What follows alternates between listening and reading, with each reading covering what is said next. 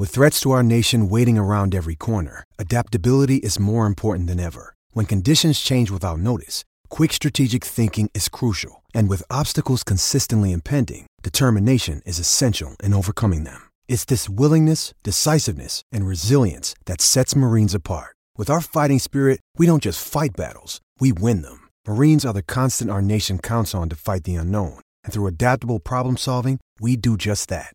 Learn more at marines.com. One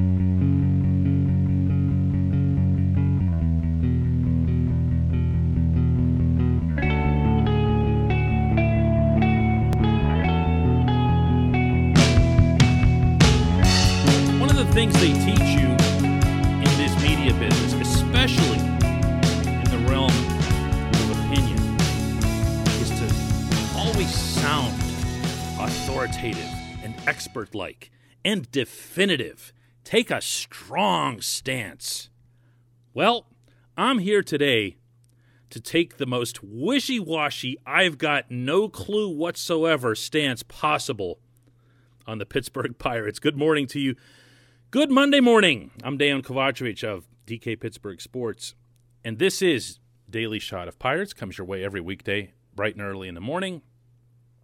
If you're into football and or hockey, I also offer up daily shots of Steelers and Penguins. The Pirates are almost done with spring training. 2 more days of that, and they always finish up with the Minnesota Twins. That's been kind of I don't know if it's a tradition or just a scheduling convenience, but they'll face the Twins today in Bradenton, tomorrow down at their place in Fort Myers, and then they fly up to Chicago for the opener, which is Thursday afternoon at Wrigley Field against the Cubs. Pirates played yesterday and beat the Baltimore Orioles by a count of 2-1. And most significant from that outcome was that Mitch Keller didn't get destroyed. This was a spring first, and it was at least moderately encouraging. As ever, when Keller does well, it's very easy to find warts. In this case, he pitched 3 scoreless innings with 1 hit, which sounds really good. It's really not. He only struck out 2 guys, which is low for him, and he walked 4. And he struggled with his fastball command in doing so. And there's really nowhere to run or hide from that. He just has to be better. I'll at least give the Pirates a bit of a nod here for not thrusting him out there into the opener, which my understanding at the outset was going to be that he was going to line up to start opening day. Now he's very clearly going to be pushed back, not out of the rotation, and not even into the rotation, but just pushed out of a possible starting slot for opening day. Now, one player who will be in the opening day lineup is a player that I had been willing to bet almost anything wouldn't be. That's Adam Frazier. Adam Frazier is not only still in Pittsburgh, but he's still Babe Ruth. 2 for 4 again yesterday with a double. He's batting .553. And with all due respect to Kevin Newman hitting $7 billion, actually I want to say Newman is at 741 right now. Frazier has actually impressed me even more because Frazier's has come with some pop to it, especially of late.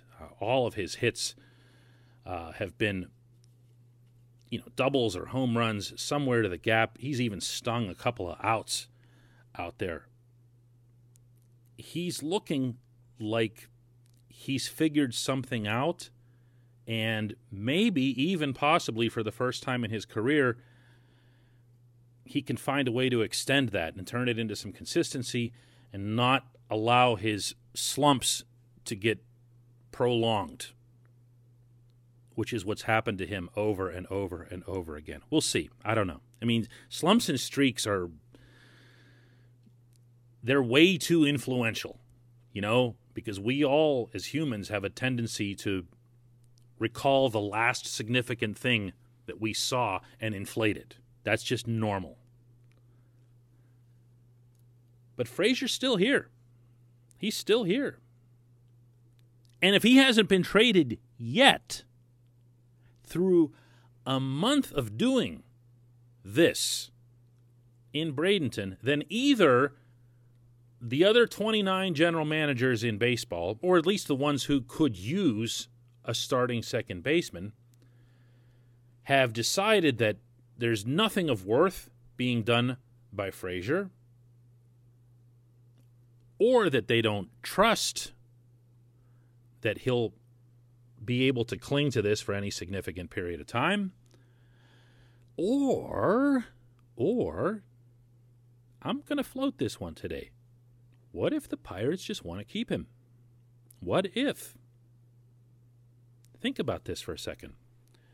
Remember when spring started and both Ben Cherington and Derek Shelton said that they have all these middle infielders and they're going to gang them up on shortstop. There was going to be a 3-man competition for shortstop between Newman, Eric Gonzalez, and Cole Tucker, which, as I called out at the time, there was no way that was even feasible, and I felt from the very beginning that this was Newman's job to lose, and of course Newman hits 700 and change. Although Gonzalez is also over 400, so it's not like Gonzalez lost anything. But the one thing that did change here, the one thing about this whole scenario that changed, wasn't Newman, wasn't Gonzalez, and it wasn't Frazier. It's that Tucker didn't rise up. He just didn't.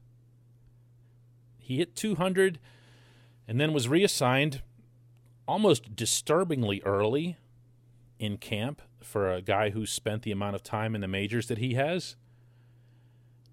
And within that, he just didn't hit the ball hard.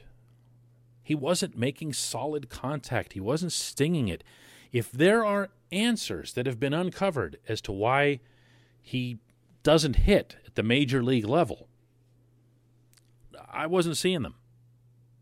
I mean, you can look at him physically and say, this is not ever going to be someone who hits with any kind of pop. I mean, he'll run into one occasionally, and he'll drive a ball somewhere and run like crazy and come up with extra bases. But he's not going to get a free pass to first base. His patience at the plate isn't all that great either, so he's not going to get walks. He's not working counts deep. He's got to hit the ball, and he hasn't hit the ball. And as much as you love the kid, and it's impossible not to, the Pirates had no choice but to demote him to open the season and hope that beginning with the satellite camp and then continuing into Indianapolis' season once that starts in May, that he'll unlock something. I don't know. I don't see it. There are players who are built like him who can hit. So I don't mean to rule out that that you don't have to walk up there looking like a tank to be able to hit with some pop. I mean, the best example of that by far is Christian Yelich. You look at Yelich. Yelich actually looks like he's even more slight than Tucker is. Yelich just happens to, have the swing, have the poise, knows how to wait for his pitches that he believes he can drive, and then he rips into them. We haven't seen that from Tucker yet. And as such, what that makes me wonder here, and this is nothing other than speculation on my part. I'm not talking about this as if there's some sort of firm information, but that makes me wonder if the Pirates haven't just decided to hang on to Frazier. Frazier's not old. Frazier's 28. Frazier's not that deep into his service time that he's any kind of threat to leave soon. He's got another 3 years of control. This is a player that you can keep and have be a consistent part of this. In addition to his bat, if it continues to play, he's comfortable at the top of the lineup. Not everybody is. He's also a 2-time Gold Glove finalist. Not everybody is. He's got a compact swing that you would think would lead to not being in the kind of slumps that he is, so it's always felt correctable. And that's not the case with everybody either. He's a good baseball player. And the fact is, there's no rule that says, well, you're building a team with prospects, so you absolutely have to get rid of everybody of worth and bring back any prospect at all. There isn't. If you look at Cherington's trades since he took over, the one deal to me that felt like he just felt obligated to move the guy and get whatever he can was Josh Bell. And we'll see how that turns out. I was always underwhelmed by the return on Bell. Simultaneously, I was overwhelmed by the return on both Joe Musgrove and Jameson Taillon. I just think that there's not a need to move Frazier if the prospect return is something where you just go, whatever. I mean, I can either get this completely iffy thing or somebody's, I don't know, top 25 prospect, meaning like the actual number 25. Or I could have a really good baseball player around for another couple of years, and then maybe see if there's a chance to move him again then. I'm winging it here. I told you at the beginning here I did not know anything about this. I'm being clean with you. But I do think it's something that's worth considering. When we come back, just one question.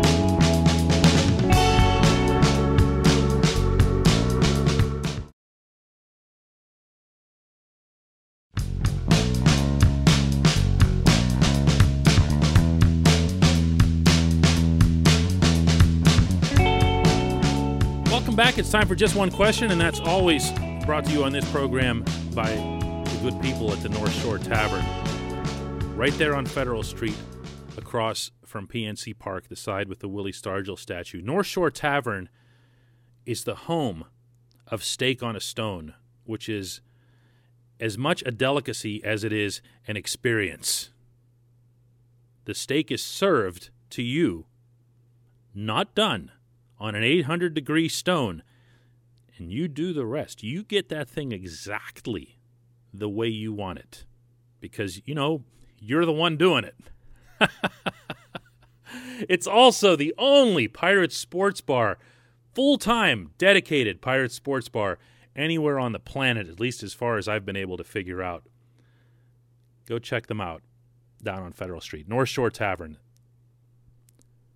Today's question comes from Charlie Morton's dog, which would be that much more entertaining if it actually were coming from Charlie's dog. What is your take on the possible infield defense reforms being floated around Major League Baseball? Personally, I think that making a team have 2 fielders on either side of second base or all infielders have at least 1 foot on the dirt would do much more for the entertainment value of the game than a pitch clock or a universal DH ever would. I don't know what's the need to pick and choose. I'd be in favor of everything that you just mentioned there. Speed up the game, put the ball in play, put hitters in there instead of pitchers hitting, and go at it. Make the game better. It's not like baseball's problems are small. They're massive. They're overwhelming right now. The data on this, whether it's ratings, attendance, general fan surveys, they're devastating toward baseball. Look, even if you're passionate about baseball as it's currently played, and I don't hear from those people very often, to say the least, accept that perception can be reality. perception is reality when it comes to businesses. And Major League Baseball's got a broken product. It just does. I'm completely fine with banning the shift. I think it'll be really, really hard to do. You should tell me which umpire is going to be watching for feet on the dirt. Or even something as simple as, who's lined up behind second base and by how many inches might he be across the mythical line down the middle of the field. How are you going to do that with one umpire watching, obviously, for balls and strikes, another one watching for balk, another one watching for this or that or tag-ups? Now you're going to police the shift as well? I mean, I'm sure it's possible, but I'll bet it's wrong as often as it's right. I think that'll be a challenge. But getting rid of it, yeah, I want to see a ball get through the hole. I don't want to see it get picked up, and I don't care which team it is. It's boring. I want to see people on base. And as for the DH, I mean, obviously a born and raised Pittsburgher, so I've only really known the original brand of baseball, and I always felt this reflex to say, oh, yeah, I hate the DH, I hate the DH. And then every time I watched a game with a DH in it, I thought, wow, it's really cool that the pitcher's not hitting. You know what I mean? Like, sometimes you can just cling to a stance just because it's, A, whatever everybody around you is saying, or B, whatever feels reflexive based on something that you thought a long, long time ago. I'd have no problem with that. Pitch clock, to me, is a no-brainer. Same thing with limiting mound visits. The Pirates won Game 7 of the 1960 World Series in 2 hours. You know what the score was of that game? 10-9. Game was played in 2 hours. And when you watch it, and I've watched it in full, when you do that, yeah, the length of, the commercials and broadcasts obviously has an impact. That's going to add, I've seen studies on this, and I'm sure there are exact numbers, but I'm winging it here. That's going to add like 12 to 15 minutes to a game. Just the amount of time that gets committed to advertisers and sponsors on broadcasts. But where does the rest come from? You know where? It's time between pitches. That's it. There was a rhythm to baseball up until like around 1980 or so when it really started to go downhill. It was seen as part of the position. Get the ball back from the catcher, get set, throw it right back. Watch one of these sometimes. They have complete collections. I have one here actually at our studio. Complete games of all 7 games from the 1960 World Series, all 7 games of the Pirates from 1971, and all 7 from 1979. And yeah, that's right. If you think the Pirates always did it the hard way in winning their World Series, that's exactly right. They also needed 7 games in 1925. This is to me, this is the ultimate easy call. And there's a reason they're putting it in. They're putting it in the lower levels. They have it in. First, they started off with like the independent leagues, and then it started working its way up the minors. Just go for it. Go for it. What is the pitcher's excuse for wanting to take longer than what a pitch clock allows when the pitch clock allows for like 3 times longer than what used to be the norm?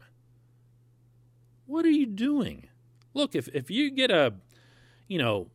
one of those Cleveland mayflies, goes up your nose, call timeout.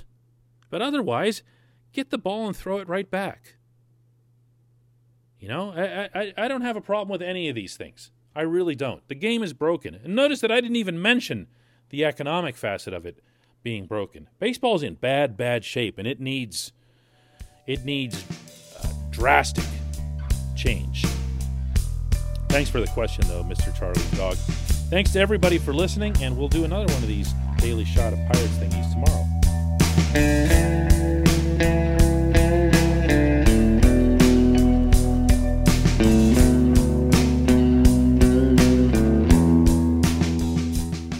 At Point Park University in the heart of downtown Pittsburgh, they understand there's no substitute for real-world experience and career-building connections. Their innovative curriculum engages students with distinctive experiential learning opportunities. Point Park's pioneering co-op program empowers qualified students to work in full-time, paid positions with their corporate partners while earning college credits. Visit pointpark.edu/works to learn more. Career ready. That's the point. Point Park University.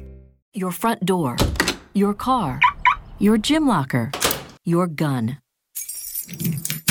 Safety is a habit. Learn more about how to keep guns safe and secure. Visit ProjectChildSafe.org.